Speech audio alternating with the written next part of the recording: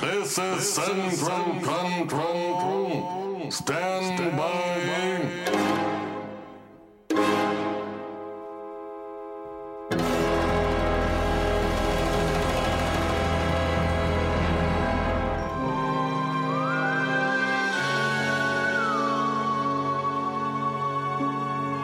We are ready to transmit.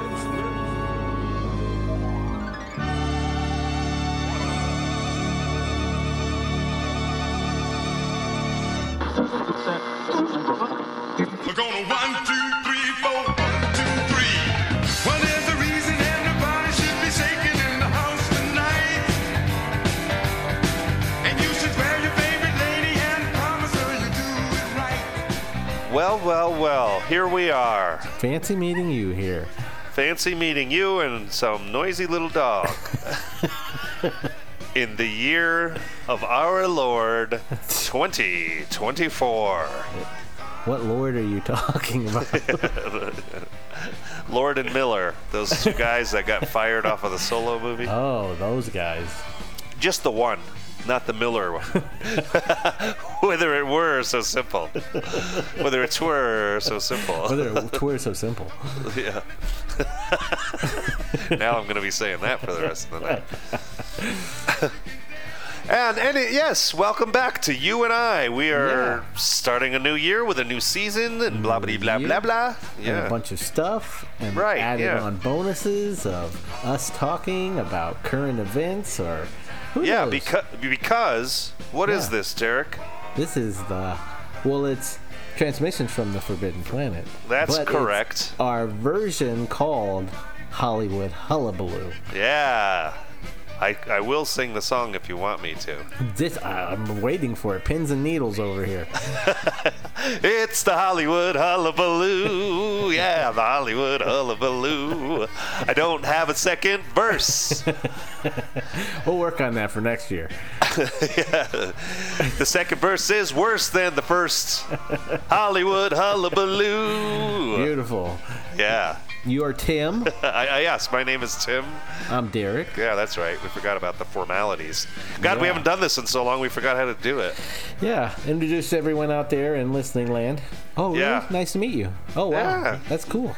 Hey, hope you're doing well. Say hi to your mom for me. So, yeah, Hollywood Hullabaloo is our episode of current events, and obviously we've been off for like 3 or 4 months, so there's going to be a lot of current events, but we're not going to cover all of them. We're just going to cover the ones we want to. What do you say about that? We're just going to cover the ones that we think are worth covering, and all the rest of it you don't even need to pay attention to. Yeah, fuck it. Yeah. You know? Well, anyway, so... Onward. Because the boys are back in town. The boys are back in town. First one up is the movie companies are starting to lend out their titles for streaming. So when streaming became a big thing and Netflix was making all this money and everything, then Yeah. Disney had to get their own streaming service, and Right. HBO, which represents Warner Brothers, had to get their own thing, and so Right. they could put out their DC universe, and Disney Right. had the Marvel and the Indiana Jones and Star Wars and everything. Yeah, Universal, all the big 3 channels too, NBC, Right. CBS, ABC, when whatever Right. their overlord affiliate Right. is. So Peacock was Universal. Or Universal, right. Right. Yeah. Showtime, that's under the banner of Paramount. Paramount, yeah. And so everyone got their own thing, and then everyone was hoarding their titles. So all of a Yeah. sudden, when Netflix used to come out and start before they became the big company that they were and putting out their own TV shows, they would have to buy or rent basically other properties out from Warner Brothers or Disney or whoever to stream on their show. So that's why you would occasionally see a Batman movie or a Waterworld or whatever playing on Netflix, and then when all the streaming services came together from all the different companies, they were hoarding those a bit more, and then Right. they realized, oh wait, we're losing money doing this, but that stream of revenue has gone away, so maybe we should not do that anymore. Right, and I think it was, I don't remember when exactly, but I do remember mentioning this last year in a Hollywood Hullabaloo, how kind of complaining about how Netflix had gone to shit because all they had was original properties and a lot of shit from all over the world. Right. That was like dubbed over, and it was like stuff nobody cared about, or you know what I mean. And it was like all crap movies. Right. And then then it seems like over the last maybe 2-3 months, and then it progressively getting better and better. Then like just recently this year, after the new year, there's been a big dump of really really high quality movies on Netflix all of a sudden again. And it feels like it's been over a year since there's been this much juicy content. The shitty thing is though, right? You see all these great titles and you're like, oh, I love that. Oh, I love that. Oh, I love that. And I'm like, seen it 6 times, seen it 7 times, seen it 8 times. And so you don't want to watch any of them again. At least for you and me kind of guys. But well, you know, like you're saying, because it hit recently, you're noticing it within the last 3 months. Would you say when the strike ended, maybe? Yeah, right. Oh, interesting. Yeah. Yeah, there it is. So that was probably part of the deal, huh? I bet you anything that's how they're getting extra royalties for paying off the writers and actors for their residuals. Because they were being greedy beforehand and keeping the money to themselves. Right. And so they, since they lost that. Let's use Max. So Max is Warner Brothers. Warner Brothers owns Friends. If they decide we're going to play Friends right now and then we're going to take it away for a month, so you guys aren't going to get royalties for this month, and then maybe get them back the next month or whatever, they could do that. Right. For the actors, you mean? Yeah. Right.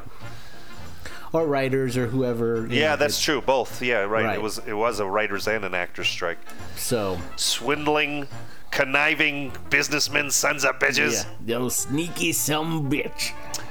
Well, anyway, it's definitely a big positive for Netflix for sure. Because, like I said, I almost considered dropping Netflix a few times last year because I'm like, I've never turned it on anymore. I was always going to HBO Max or you know, Hulu or whatever, you know, Showtime, you know, because all the fun stuff was on there. But yeah, of all the streamers, I definitely use Max more than any of the other ones. Yeah. But Netflix is probably up there at second or third for me, just because I always go and seek out like new true crime docs, and stuff like that. Yeah, that was like the only thing keeping me hanging on to Netflix. Was tethering you. The last year was like every other month or so they would drop a really good true crime doc or something, you know. You just wanted to spread your wings and fly like a peacock, huh? Yeah, I sure did. Not too peacock, but like a peacock. Like a peacock. Yeah. There you go, though. I mean, you got stuff to watch on Netflix now, so. Yeah, I mean, I think it's a positive thing for sure. Yeah, me too. And I never put it together until you brought it up that it probably is 100% related to the results of the. I didn't even think about it until I was looking at the notes earlier, and I'm like, oh, wait a minute. Yeah, the weird. timing of that. Yeah.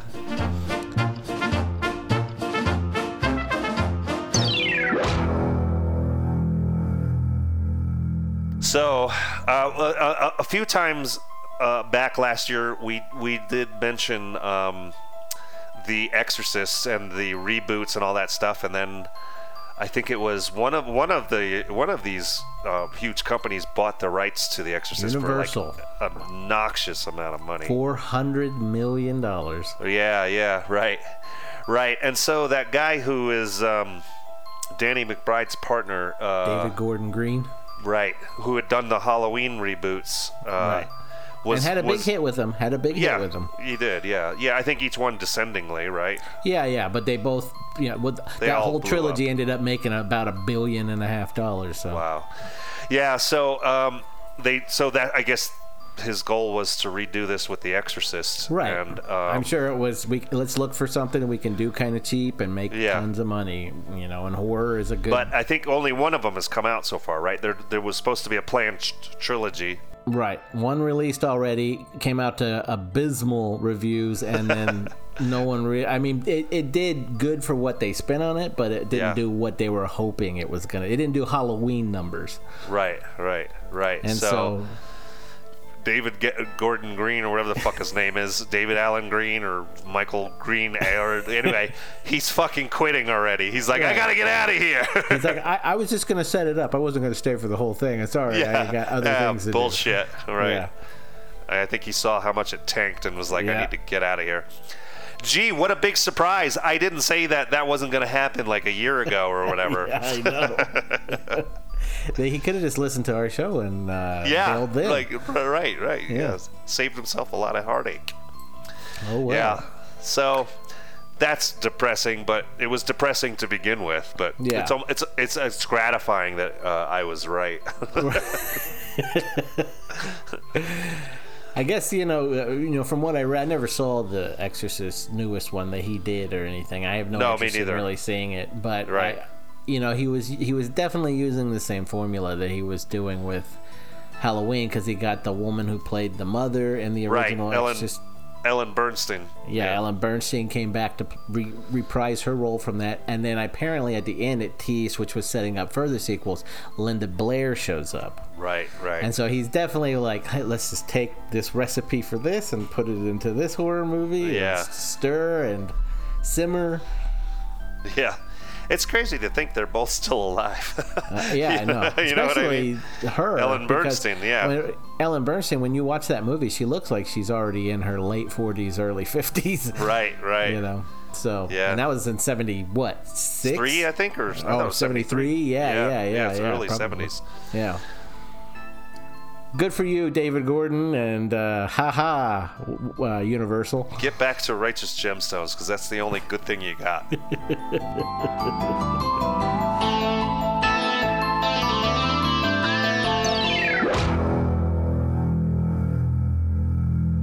In other news, though, continuing on with the whole remake conversation, which is still surprisingly something we can't get away from, but this one, I am hopeful. I'm not going to put a lot of eggs in this basket. Right. You're not putting your stamp of approval on it just yet. Right. Just yet. But they're remaking the Highlander movies with Henry Cavill as Superman as Connor McLeod, I guess. Yeah. And I'm moderately excited about this, but I feel like it could go wrong pretty quickly. You know how many... so this reboot, particularly for Highlander, has been trying... They've been trying to make this for the last 15, maybe 20 years. It's had names like Ryan Reynolds attached to it at one point. Really? Yeah, Ryan Reynolds was attached to it at one point. Jason Momoa was attached to it. Oh, my God. And Mark Wahlberg was attached to it. Oh, my God. Fuck that. Hey, Sword. How you doing? You like cutting off heads, Sword? Say hi to your mother for me, Sword. Can you believe I'm actually from... Scotland? Yeah, I'm from Scotland. Not Boston.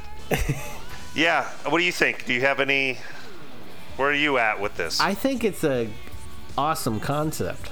I think the premise for that original movie is an awesome concept that you could play with and do a lot of cool things with, but I think the unfortunate part is I think they're going to get tied down or bogged down in those stories with going off in the wrong direction and following too deeply into the love story or setting it up in one particular time period for too long. Because what I think worked for that original film, even though it's very dated now. Yeah, yes. But it was cool when we were 10. Right, yeah. But what works for it when you're watching it now is one that the director was very ahead of his time stylistically, and so it has a lot of really nice stylization in that movie. But for story-wise, what I think works, what they did right with that was play with the different time periods to show his aging through the years and stuff like that. Or not, or lack thereof, Right, and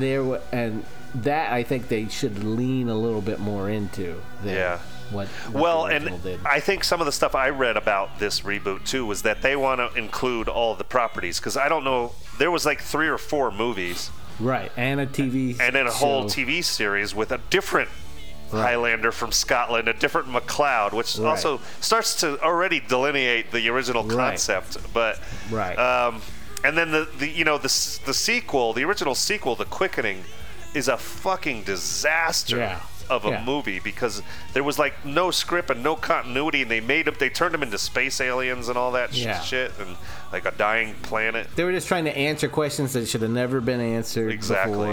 That was the problem. Where do the immortals come from and all that. Right.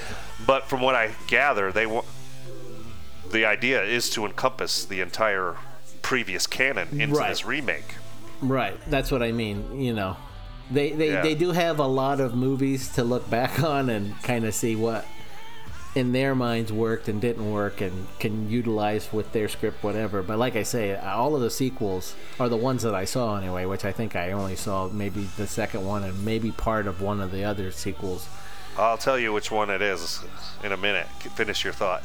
But out of all of what I saw in the sequels and everything, my one thought after seeing it later on in life, not just as a kid, was that to have someone live over so many years and centuries and all of this stuff and not lean more into that is the most interesting thing you're missing out on that whole. Right. This is like vampire lore too, you know? Yeah. Well, I remember working in the video store in the 90s. I worked in the videos. I rented videos, VHS videos, in from 91 to 97. And somewhere in the middle there was when Highlander 3 came out, and I watched it. I had never seen Highlander 2 because my boss at the time was my friend from high school, John Wells, and he's like, "Dude, Highlander 2 is garbage. Don't touch it." And I was like, "Okay." So, but when I was working there, the streamer came out for Highlander 3, and I'm like, oh, sweet. I'm kind of curious. I'll give it a shot. And the bad guy, the antagonist in the movie, was played by Mario Van Peebles. Oh, yeah. And he was basically doing an impersonation of Clancy Brown from the first one. He was doing that gruff voice thing, like after Clancy Brown's throat got cut, you know? And he kind of had that really rough, way of talking. So what's his name was doing that from the minute he showed up to the end, and I'm like, yeah, this is terrible. Yeah, I mean, that's what, I never watched all of that one that you're talking about. Part 3, I guess, is what it was, because there's 4 movies. Yeah, something like that. And I never watched the series either. Me either. But the whole thing about the first one was that there can only be one, which is what that whole thing. And so, at the end, he and Clancy Brown are the last two that go together. He defeats Clancy Brown's character, spoiler alert. The Kurgan. He's the only one left, and that's it's not like a rules of a game set up and all of a sudden can be reset or something. But in Highlander 3, Mario Van Peebles is another one that happens to be locked in a cave somewhere. Yeah, that's right. And then all of a sudden he just shows up, and it's like, oh, wait. But we add a new person to the game now. That doesn't make any sense, though, because then the whatever the big reward at the end would have never have happened if there was still if he was alive in a cave somewhere. Right. He would have killed Clancy Brown and been like, wait a minute, this isn't it. Right. Yeah, and the other thing that also, it's obviously aged, like you said, but the cool thing about it for the time was the Queen soundtrack, for the first movie, Oh, yeah. And you can't really recapture that again. No. Here we are, born to be king, we're the princes of the Let you get Kenny Loggins. I wonder if we can get him back. Yeah. Highway to the danger zone. I'm alright. You got to give me a fight. Why don't you just let me be? Do what you like. Do it. So, in other news, the rumor mill out there is spinning that Warner is close to buying Paramount, which means that if you subscribe to Paramount Plus and Max right now, there's going to be a combo deal in there for you. That's pretty sweet. Yeah. It's also really weird, though, because, like we were saying, the one is HBO and the other one is Showtime, and they've been like, it's like the Crips and the Bloods, man. Right. And finally, like Coke buying Pepsi. Yeah, it is. Right. It's like they're making peace and then making love. Super weird, though, to be, to think like, Dexter and Right, Dexter and the Sopranos will be. Yeah, right. Yeah. So yeah, I mean, it's starting to whittle down to just a few streamers now. They're just gonna keep buying each other until it's just one streamer. It's creepy. It's all good for all of us, really. Is it? I don't know. Yeah, we'll be dead in that's another 40, 50 years. We're gone. We don't have to worry about it. Yeah, good point. For a long time now, there's been rumors that Apple has been trying to buy Disney. And right. made a few offers, and Disney is from what the last I heard, Disney is very, very close to selling, especially because they're kind of they blew their wad with some of their biggest properties. Yeah, that they're Marvel's kind of dwindling, and right. I think Star Wars is dwindling a little bit. It's like riding a middle train, but right. They keep bouncing back and forth between quality, which wins the people back. But they're not doing that with Marvel, apparently. No, yeah. Yeah, you and I have pretty much both dropped out on the whole Marvel thing. Yeah. No, for sure. I'm kind of over it for a while. But I mean, that's kind of, it is scary because like Amazon is definitely a monopoly, and this country is supposed to be built around have laws to prohibit that. Right. And the more these fucking corporations absorb into and become one giant corporation, it's like an Orwellian future, you know what I mean? It's a little intimidating. Yeah. Right. Yeah. Well, my daughter will have to worry about that, not me. I hope so. Everything's happening so fast, Derrick.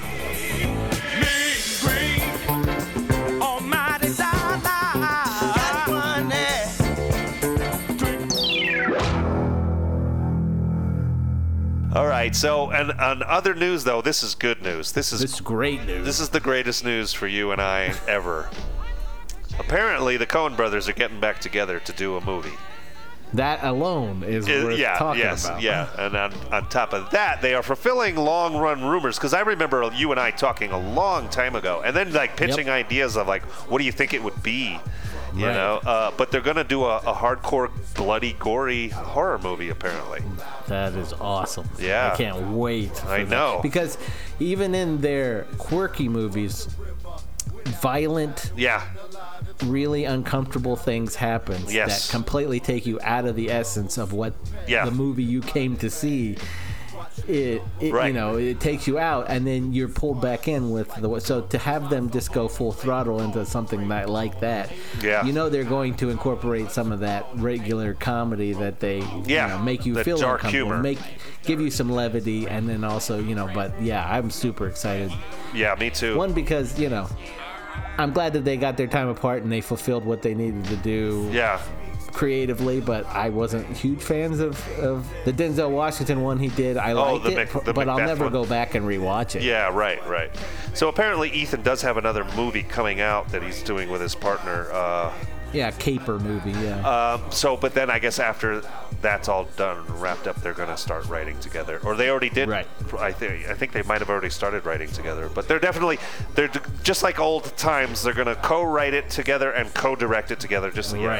And thank fucking Christ, because those two are the best. They are the best, and we need more good shit coming out, you know? We can't have them just going away and retiring. We got Tarantino hanging up his deck. Yeah.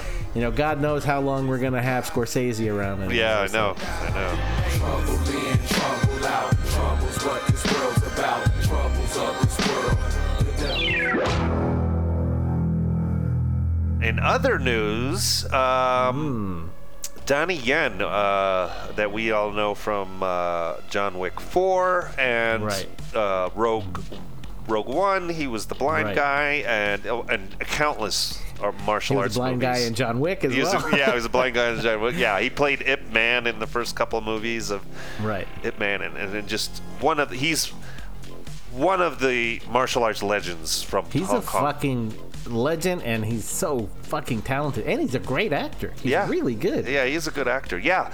So apparently he's teaming up with some production company to make a movie on the David Carradine Kung Fu TV series from the 70s. Which I'm excited about. Yeah. And here's why. Yeah. Because we are in those sensitive times where everything has to be culturally considerate. Appropriated. And all of that stuff. So to see them do a legitimate version of Kung Fu and go about it in those terms. With a real Asian guy, in those terms, I think will be really interesting. Especially for people like you and I who are into like the Asian culture movies and stuff like that. Yeah. Right. And because the original story it was supposed to be Bruce Lee.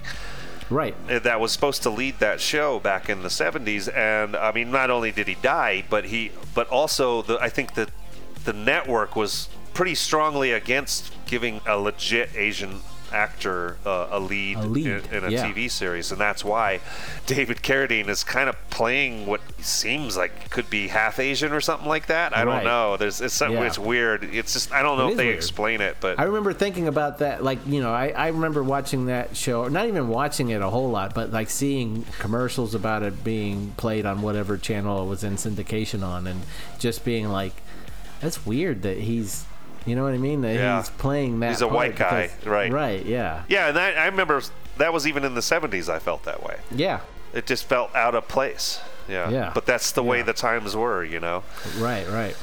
Which is why Bruce Lee went to Hong Kong in the first place. You Right. know what I mean? Was because he Yeah. couldn't get anything going here in the States. He was also mad at Brad Pitt for throwing him into that car.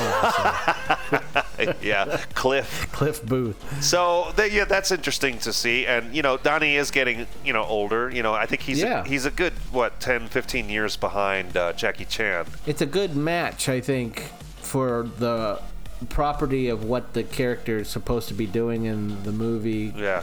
Now if we can just get an updated version of The Master and put him in it. yeah, the TV show The Master. Tune in for the next episode to understand a little bit more about The Master. Yeah. We're not talking about the Paul Thomas Anderson movie. No. We're talking about a really great TV series from the 80s about ninjas. That's a hint for the next episode. Wink, wink. Wink, wink, nudge, nudge. Know what I mean? Know what I Say mean? no more.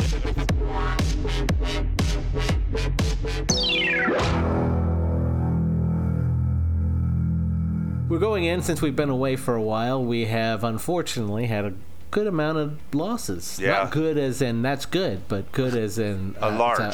a large amount. Yes. And some of those losses were kind of a while ago, and some of them were very, very recently. Yeah. So let's go through the list. We lost a really great guy, Tom Wilkinson. Yeah. He was a wonderful character actor. Yeah. He had a few leads here and there in movies. I remember In the Bedroom was one of the first ones I remember seeing him play a lead in. He was Yeah. Sissy Spacek. It's really deep drama. So He was if in you're not in. a really weird Guy Ritchie movie called Rock and Roller too. Oh, okay. I never saw that one. Yeah, he plays the main gangster guy whose son is being a pain in the ass. Oh, okay. Yeah, because Gerard Butler's in that one, I believe. I think so, and a really Yeah. young Tom Hardy. Oh, wow. Okay. Yeah. Okay. And then, of course, he's magnificent. I think he even won a few awards for his work in Michael Clayton. Michael Clayton, which movie is amazing. That movie I can watch like once a year, I think. Me too. Yeah. Me too. Yeah. He's so good in that. I was just gonna say, as the guy who supposedly had lost his mind, and when, and it just captures that essence of that really well. Oh, yeah. Right. The next one is Andre Braugher. Yeah. That one surprised me. Yeah, me too. You and I are very familiar with him from a movie we covered in the past called The Mist, which we both Right. really love, and he was Yeah. the angry neighbor to Thomas Jane in that movie, and he was great in that movie. He had such presence. I remember seeing him way back in the day when he was doing Homicide. My mom watched that show. Oh wow, okay. And I remember not even like being old enough to kind of put together what was all going on in the show and stuff, Yeah, and all the right. drama and stuff like that. But I remember there was an episode eventually in the show he ends up having a stroke. Oh. And having dealt with that in my life through my Yeah. mom's issues and stuff Right. like that, how they portrayed it was very, very real to how, later on in life when I was going through that stuff, I'm like, oh, geez, they really hit that fucking Wow. nail on the... On the head there. Yeah. Yeah, well, and of course Brooklyn Nine-Nine, but I'm not a fan of that show. But Yeah, no, I never watched that. But he did a lot of. He was a character actor in a lot of different movies and stuff like that. Really great talent, and yeah, that one surprised me a lot. I just noticed that he had started filming a Netflix TV series just as the strike was hitting, and they had to stop production on it. I know, and so obviously he passed away, and the series didn't quite continue, but they ended up recasting him with Giancarlo Esposito. And Oh, wow. they had to redo those first couple episodes to replace Right. him. But I just kind of noticed that when I was researching a little bit about Andre. So I mean, he's a great actor too. yeah, he is. Yeah. He is. That's Right. one of those things that's always like I'm so interested in things, not not things that like if people die and then they Yeah. end up having to be replaced or something like that. It's tragic and stuff like that. But those things of thinking about what could be, because you and I even were talking recently about that HBO series, limited series that John Turturro did. Yeah. What was it? The night of. The night of, and Yeah. and the original first 2 episodes was filmed with Gandolfini, Right. And then he passed away, and so I had to go back and to having watched that with Turturro, Yeah. trying to imagine Gandolfini It in was that part. so different. So different. Not that he couldn't have done something really great and interesting with It it. would have been a completely different show. Yeah. The energies between those 2 actors are just so immensely different. Yeah, and Turturro chose to do a lot of really interesting, weird stuff with that itching disease and all that Right, stuff. Because right. that wasn't written in the script. I think he just brought that to it. Yeah. Right. And just obviously they're 2 completely physically different people. You know what I mean? Right. Yeah. So the next is a big one. I mean, we all heard about this, but Matthew Perry died mysteriously in his spa Yeah. or whatever. Yeah, that was Yeah. that was fucked up, man. But he had a pretty storied past with substance abuse, right? Yeah. I got to listen to his book, his audio book at work. Someone was listening to it, so I was listening to it. And, Yeah. I ended up borrowing it and listening to the rest of it and stuff. And yeah, it was crazy the amount of. It's crazy that he wasn't dead before he was dead. Right. With listening to what he put his body through, and just in that book and everything. But Yeah. I mean, I wasn't the biggest watcher of. I won't say I wasn't a fan, because the episodes I ended up watching, I ended up laughing at. Of Friends. Of Friends, yeah. But back when it was airing, it came on before Seinfeld, which Seinfeld's my show. Yeah, right. I watch that. That's my comfort food show. Yeah, I watch that anytime I'm feeling down, or I rewatch it, throughout the year. And it came on right before that, so I'd always tune in and see the last little bits of Friends just before Seinfeld came on. But I never tuned in for it. So. Right. But over the years, my wife has ended up watching Friends, and I've seen a few episodes, and so They are pretty funny. Yeah. Yeah. There's some funny stuff that happened, and he's very physically. He was very physically funny. He's got so, good timing and the sarcasm thing. Yeah. Right. So. Yeah. So it's a pretty sad situation. I don't think we would have ever seen him do any work again. So. No. He was pretty. It was pretty bad there towards the end, but it was a bad loss there, and then. The next one, another actor, Ryan O'Neal, passed away, and Ryan O'Neal he was an older generation guy when we were younger. So, and a lot of young people probably aren't going to know who he is, but he was in some great fucking movies like Paper Moon and The Driver is another one. The movie Drive with Ryan Gosling is loosely. Or it's inspired by... Yeah, it's a descendant of. The movie called The Driver from, 1978 that starred Ryan O'Neal in the Ryan Gosling place. And Ryan O'Neal was, the 60s, 70s heartthrob actor that, kind of on the level of, a Robert Redford, Paul Newman kind of thing. Yeah. Oh, yeah, totally. He was very a handsome guy and also very troubled, too. He had a lot of substance issues as well, alcoholism and all that stuff. Yeah. And those of you who like the movie Drive, if you think Ryan Gosling hardly talked in that movie, right. Ryan O'Neal, I don't think maybe says one thing. In the whole, yeah. I like that movie. When he passed away, I wanted to kind of tribute by rewatching that movie. I haven't seen The Driver in probably 15 years or so. Right. And I was going to watch that and then follow it up with Drive, and I couldn't find it on any streamers at all. Oh, really? Any of the ones that I have, and I have a bunch. Right. So it was on YouTube, but it was it wasn't a high def, and I was like, well, that's not worth it. Yeah, when he died, I watched Paper Moon because that's been on Max for quite a few months now, and so I love that movie, and so and he stars in that with his real life daughter. Tatum O'Neal. Yeah, she won an Oscar for it. So. Right, and she's only like 9 or 10 years old or something like that. Right. Yeah. Right. Yeah. I think it's still a world record of the youngest person ever won an Oscar. So, yeah. Right. Yeah, and then the last one, which is probably the biggest heartstrings on our hearts, because again, man. he's another guy from our generation, but a little more of our generation than Ryan O'Neal was, and that's Carl Weathers just passed away.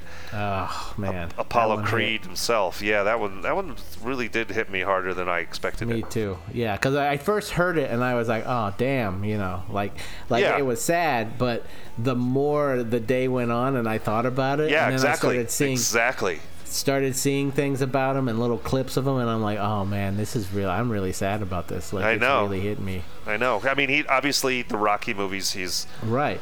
I almost preferred him more to Sylvester Stallone's character as Apollo Creed. He was so fucking magnetic on screen, and even as the villain and as the good guy once he becomes his trainer in Rocky 3 and all that stuff, and then he dies. And spoiler alert, Rocky 4. If you haven't seen Rocky 4, it's been 40 fucking years.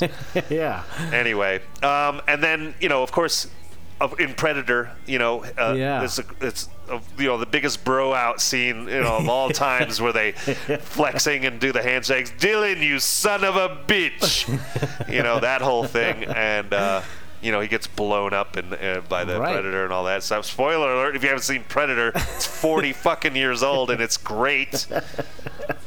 Get on that, stupid. And then Action Jackson. 87, Action Jackson. Which is a terrible movie, but yeah, it's not a good one. Don't go seek that one out. Right. But yeah, then 93 he shows up in a little film called Happy Gilmore, and it's hilarious. He's so funny. Yeah, kind of show you take him kind of.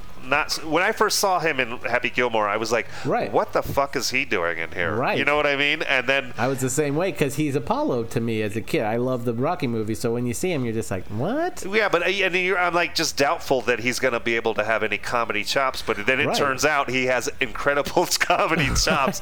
He's really funny in Happy Gilmore, and then that's just backed up years later. Yeah. When he's on Arrested Development. As he's playing himself in Arrested Development, and Tobias, who is played by David Cross, hires him as an acting coach, and it's like half a season he's in it, and it is so fucking funny. All he ever talks about is trying to make like cheap ways of making food and feeding himself. Right. Yeah. Last longer. Yeah, so good. Turn it into stew. That'll make a good stew.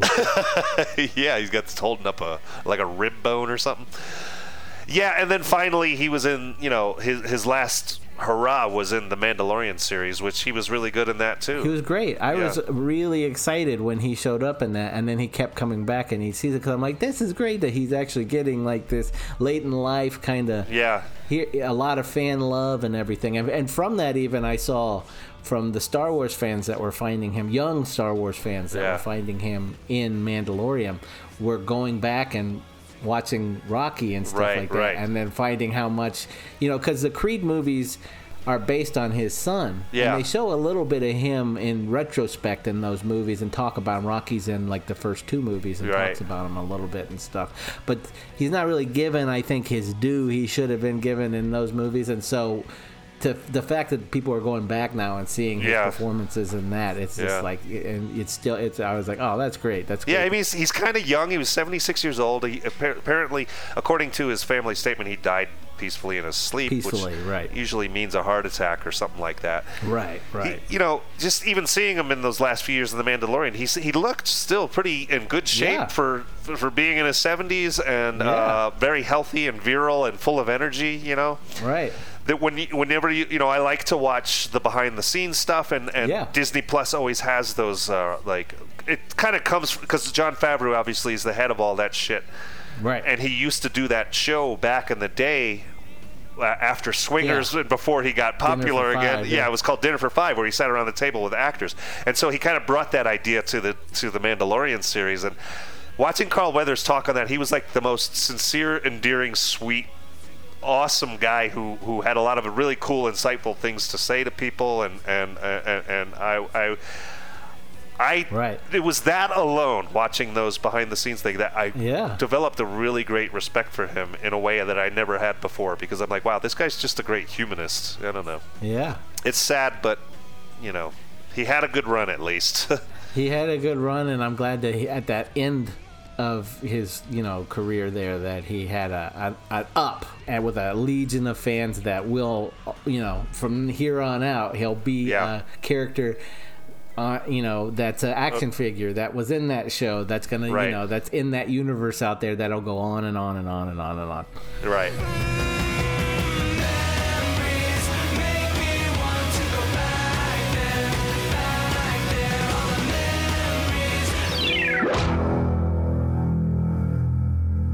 Speaking of things that go on and on and on and on. Yeah, you caught this article the other day about James Cameron talking about doing Avatars 90 and 91. I think are the next two that he's going to. No, I think it was 6 and 7. 6 and 7, yes. Yeah, he's talking about doing Avatar 6 and 7. He hasn't even done 3, 4, 5 He just recently started shooting 3. And he's talking about 6 and 7.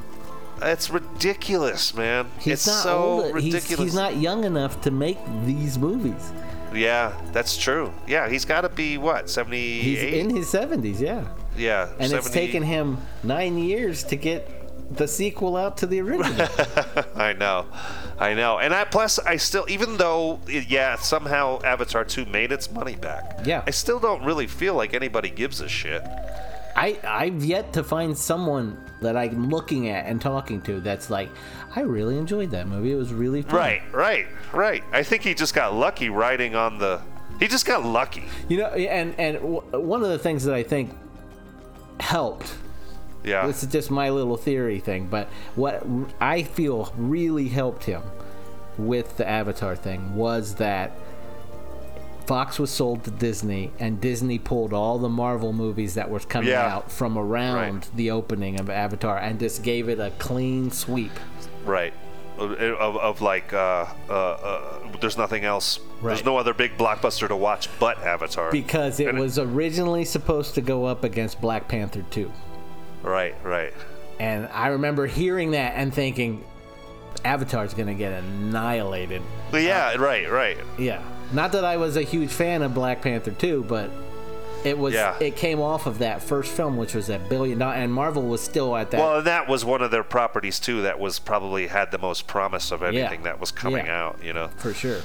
Black Panther 2, but and so because they became its own property, they decided to clear a path for it, which is obviously really smart, and ended up making it. And it was funny too, is that I think to regain interest, but before he brought out Avatar 2, he re-released the original Avatar, and then it ended up surpassing the fucking Endgame as the highest grossing movie again. Yep. Which is like, oh, you sneaky bastard. I don't even think you tried to do that. Yep. And then got to hear him talk a lot about how stupid those submarine people were when they blew themselves up. That was way more entertaining than Avatar 2. That definitely was. I would watch him talk about that submarine imploding 80 times over than watching Avatar 2. I got 15 minutes into Avatar 2 and I said, fuck you, this is dumb, and just shut it off. I was so bored with it. So you got past all the catching up. All you got past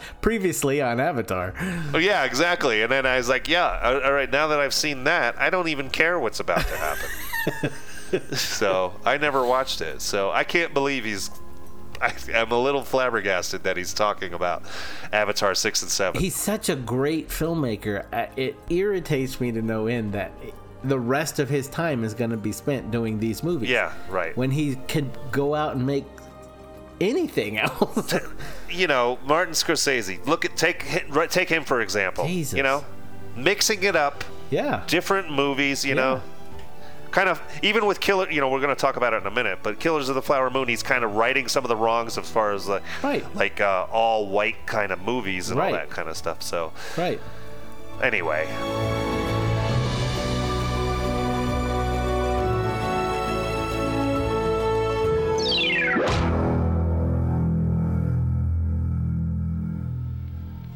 So, and then the next big news, which is great news for us again, kind of like, the Coen brothers story, is David Fincher, our boy, renews his contract with Netflix, and I think it's another 3 films or something? Another 3 films. Yeah. Hallelujah. Yeah. Good for you, Netflix. At least you're doing something right over there.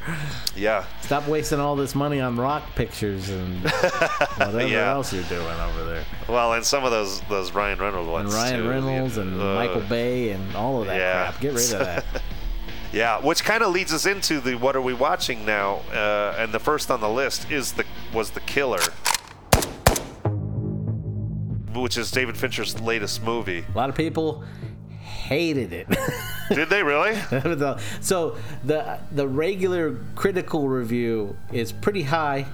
Yeah. But audience review was pretty low, saying... Really? Yeah, the people were just saying it was boring and nothing happens and it's just him constantly in his head and making mistakes. And I'm like, that's the point. You don't ever see that in a contract killer movie. Right. Yeah, I know. Well, I mean, of course we're going to be defenders of it. I enjoyed it. I thought it was great. It definitely wasn't what I expected. Right.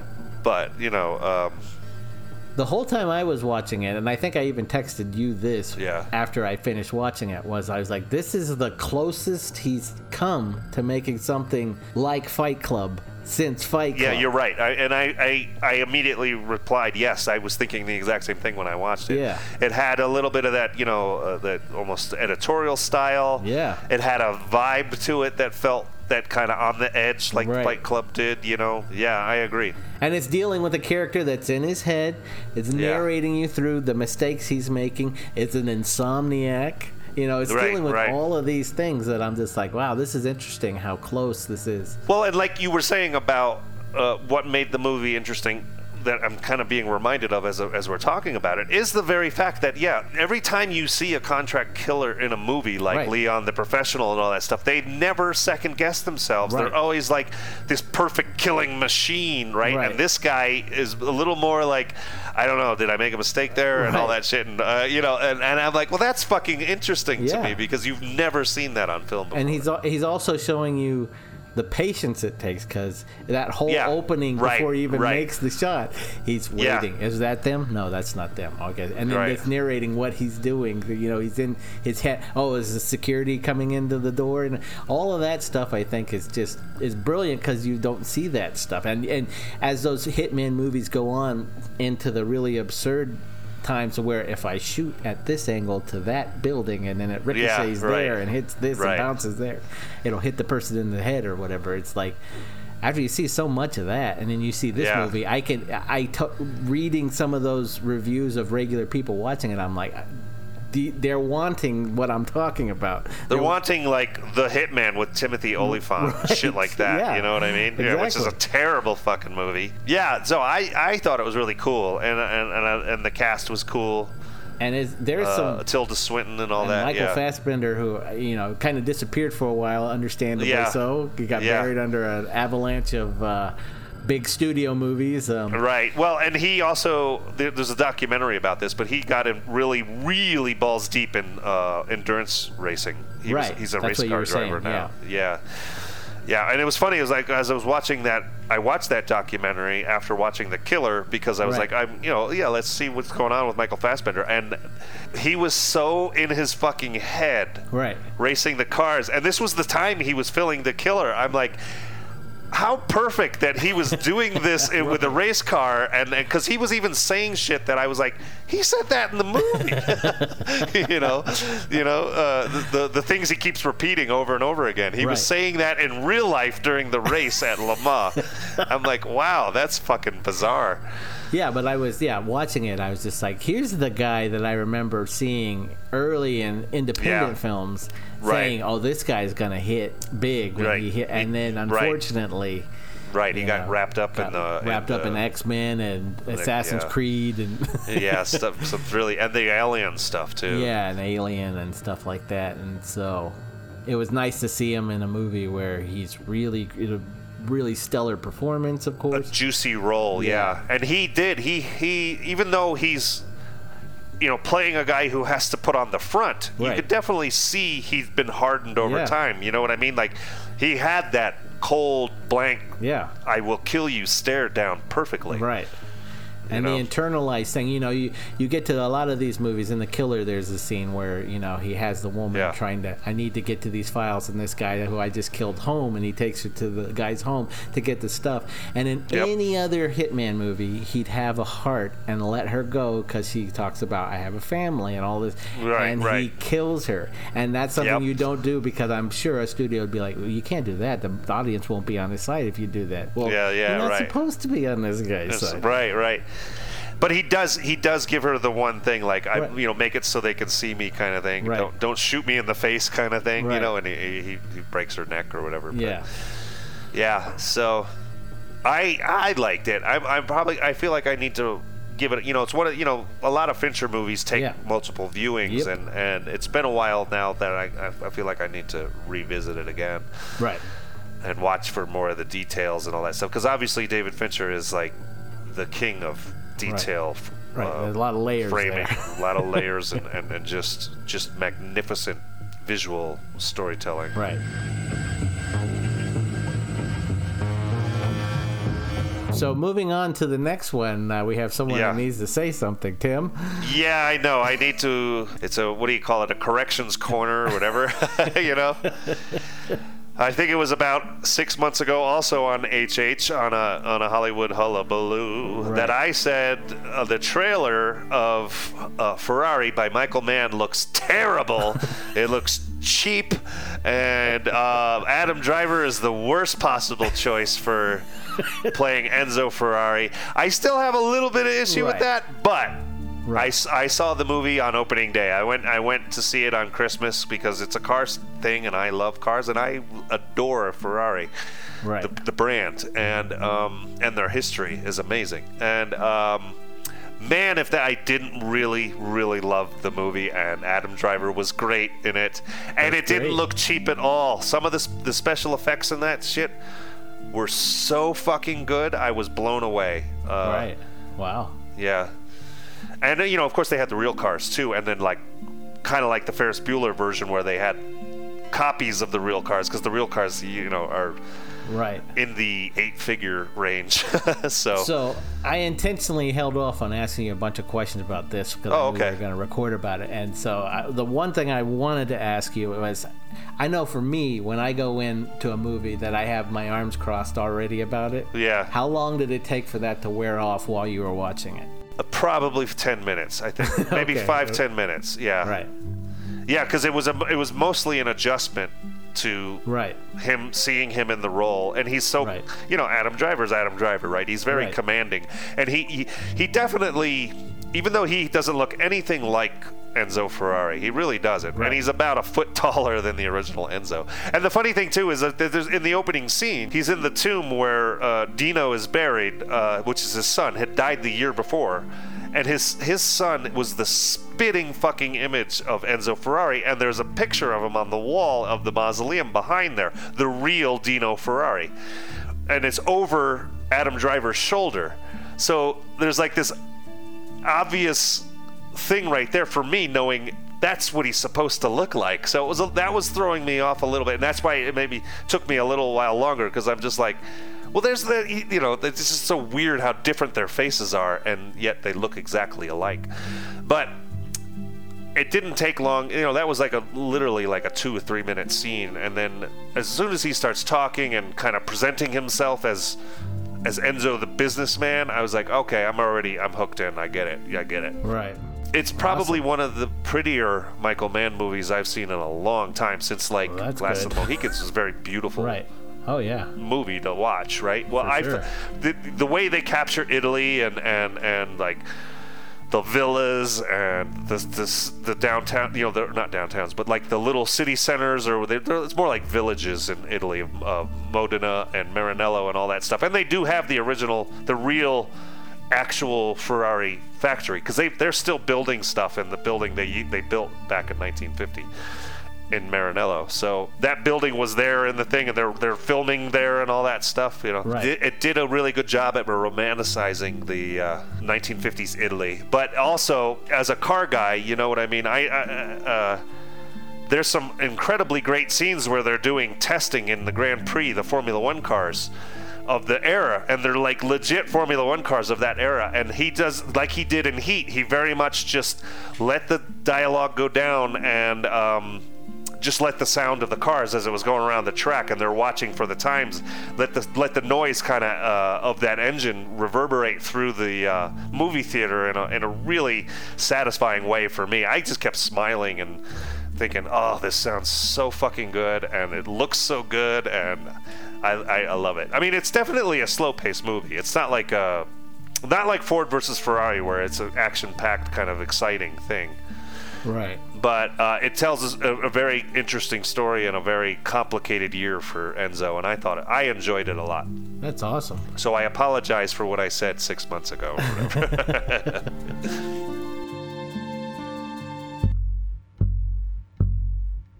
So Killers of the Flower Moon was the next one that I got to see it in the theater. I don't think you did, right? No, I wasn't gonna. I've been having my back issues and all that stuff, and I thought 3.5 hours in a theater seat was gonna kill me. No way. No way. So Yeah. I waited for it to hit Apple Plus. I think I watched it over the New Year's weekend or something like that. Yeah. Okay. And I did take my time with it. You know what I Right. mean? I did. I think I started it on a Saturday night and finished it on a Sunday afternoon. I think that's a way to watch that movie. You know, I saw it in the theater, and I definitely loved it when I saw it. But there was a lot that I feel like when I watched it the second time at home, you were able to look around a little bit more, Right, and right, 'cause see you're some relaxed. of the stuff. Really Yeah. appreciate just how great that movie is edited together and shot, and the Yeah. cinematography, and It's good to see De Niro back on top again. oh man, He really knocked out that character really great. he's so grimy, and you Yeah. just want to punch his face, you know. But you also see how he's drawing him in. Yeah, exactly. He drew in Leo's character Yep. without ever asking him to do what he wanted him Yep. to do. You know what I mean? Yep. And I thought, though, that's really clever the way that both how it's written and how it was played by Robert De Yeah. Niro. Yeah. I really enjoyed it. I thought it was great, and it stuck with me for a long time. That story was, I knew it was going to be dark, and that was part of the reason why I wanted to take 2 days for it anyway, just because Right. I might have been going through a dark weekend anyway. Not a dark weekend, but just like a low weekend, and Right. I think I needed space, you know, to be Right. like, this is getting too heavy. I need to Right. take a no, break. for sure. No, there's some heavy stuff in it. And I even appreciated that. I remember watching it the first time. I was like, I like that he's not holding back, you know. Right. He's telling, you know, and it's not like a preachy movie. It's No. just here's the details. Yeah, this is know. what happened, because it is a true story. Right. Yeah. The minute you hear it's about Native Americans in America, obviously, Yeah. you're like, Uh-oh. this is going to be a sad movie. bad. Because there's never, gonna be bad. there's not a lot of positive stories around No. that, especially when white people are involved. So, Right. yeah. But yeah, no, it's a great movie. Again, beautiful, and just to see Beautiful. A couple of scenes that's really stood out to me. Everybody remembers is when the FBI meets in the oil fields and Jesse Plemons is Yeah. leading that. The shot of that, the way the sky looks in the background with the oil rigs. That's one of the coolest. I've never stopped and looked at a frame except for Lawrence of Arabia. It was like I just well, obviously Lawrence of Arabia is real, but this is kind of a doctored thing. But it looks like a painting. Right. That sunsetting scene with all those like Model Ts in the oil field. Yeah, and then that other one I shared with you where it once the oil fields were lit on fire, and there's the guys working to put it out, and there was like this massive heat wave from the flames in it. They look like stick figures from an old Disney a cartoon from the 30s, where the way they were moving in the fire, like putting the picks out. And I thought, that is one of the coolest shots I think I've ever seen in a movie. You know what I mean? The main actress in it, Lily Gladstone, she's amazing in it. She's really good, super low key. Yeah, but and also you don't know what she's thinking at all. Right, and haunting. Yeah, just haunting when she's at the end, hearing that he's responsible for this stuff. Right, you can just see it in her face without her saying a word. Yeah, the heartbreak, and sort of like. You can't tell if she's suspicious through him the whole time, but she's in love. They're in love. They're definitely in love with each other. Yeah. But she just I think she just keeps falling into that sort of like, okay, you're doing what you got to do, you know. Right. Surrendering to him. Excusing it, and then when she hears the extent of what her excuses have done, then it's like, oh, geez, that's awful. And then Leo, of course, he was great in it too. Yeah, no surprise there. Yeah.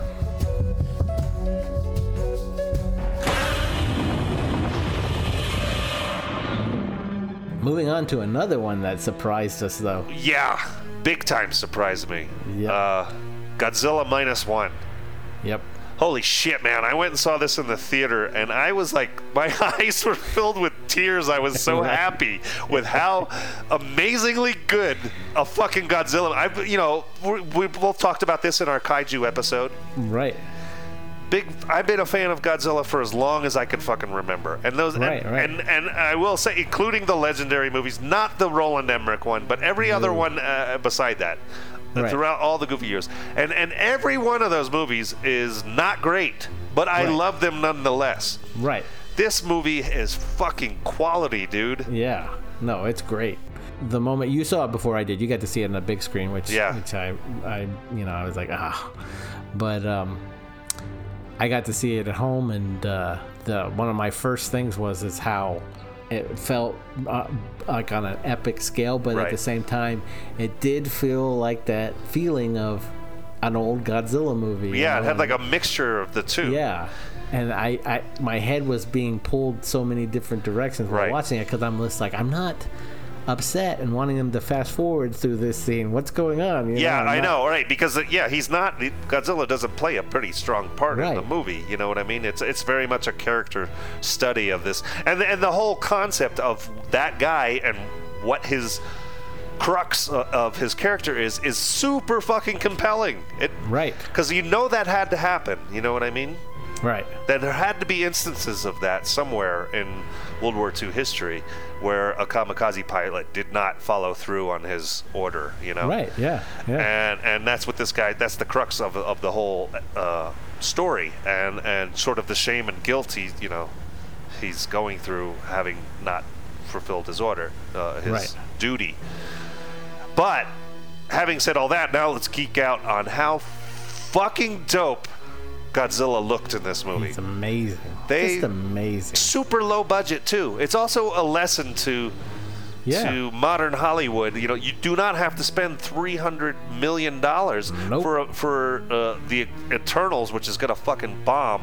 Right. And this movie costs like something like $10 million or something like that, and it looks fantastic. Like the design of Godzilla in this. They definitely took away. They brought it back to the very first movie, the Gojira movie from 1954, which still had an air of goofiness about it, because it was a guy in a suit. But they do bring it back to that soulless, angry. There's no emotion behind the thing other than I am pissed and I want to destroy shit. Right.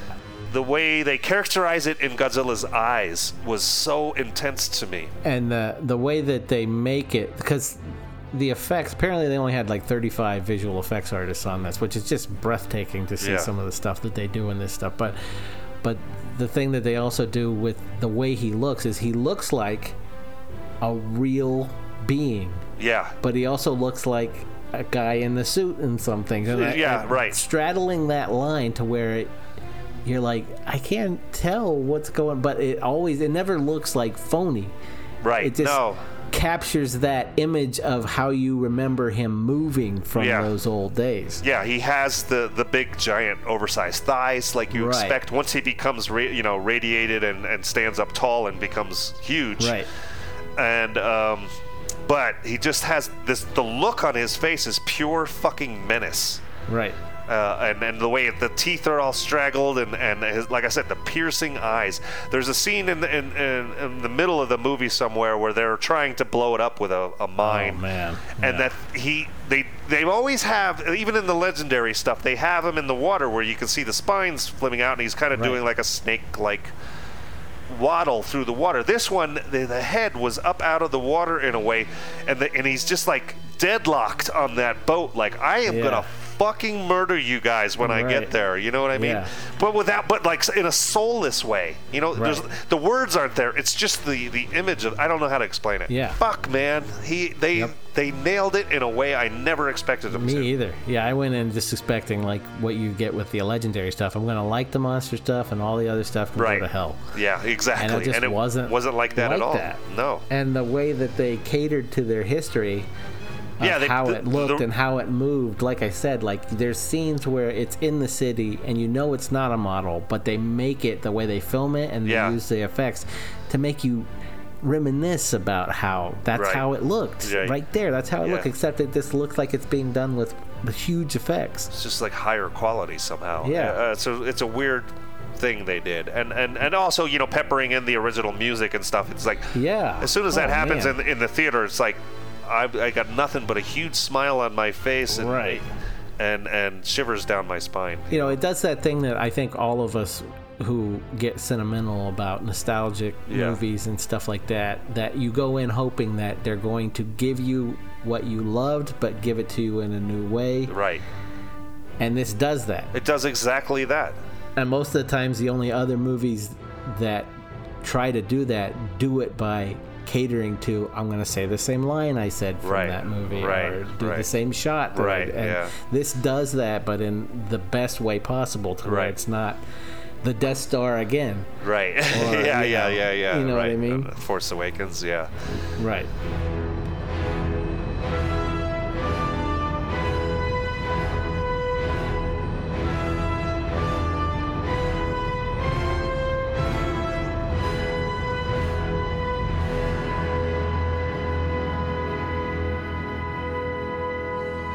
Well, welcome back.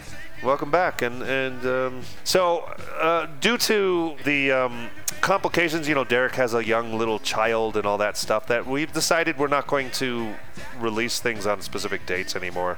We're just gonna release them. We're gonna try and still keep doing the 2 a month, you know, one Hollywood Hullabaloo and one topical episode, but we're not gonna. I think we were doing them on the 5th and the 20th of every month, and I don't think we're going to be doing that so much anymore, like holding to that, because we kind of weren't anyway. You know, we were missing a few days here and there. Right. You know, because it's not always easy for you to get things finished in the final edits. So now when you tune into your Apple Podcast or whatever you do and you see we have a new one, that's when we've uploaded it. Wow. That's interesting. So that's, okay. Now I know. Now that you've told me that, now I know. That'll be the date when you see that. That'll be the date when you see our podcast. So that's it. That's all we got to say. We got one coming up pretty soon. Another one this month, and it's we had a good time, and we already winked at it once during. During this episode. Yeah. Yep. So, welcome back, Derrick. Welcome back, Tim, and welcome back to you. It's nice to be in your eardrums. All right. Goodbye, everyone. Goodbye. And when the boys are back, there ain't no fooling around.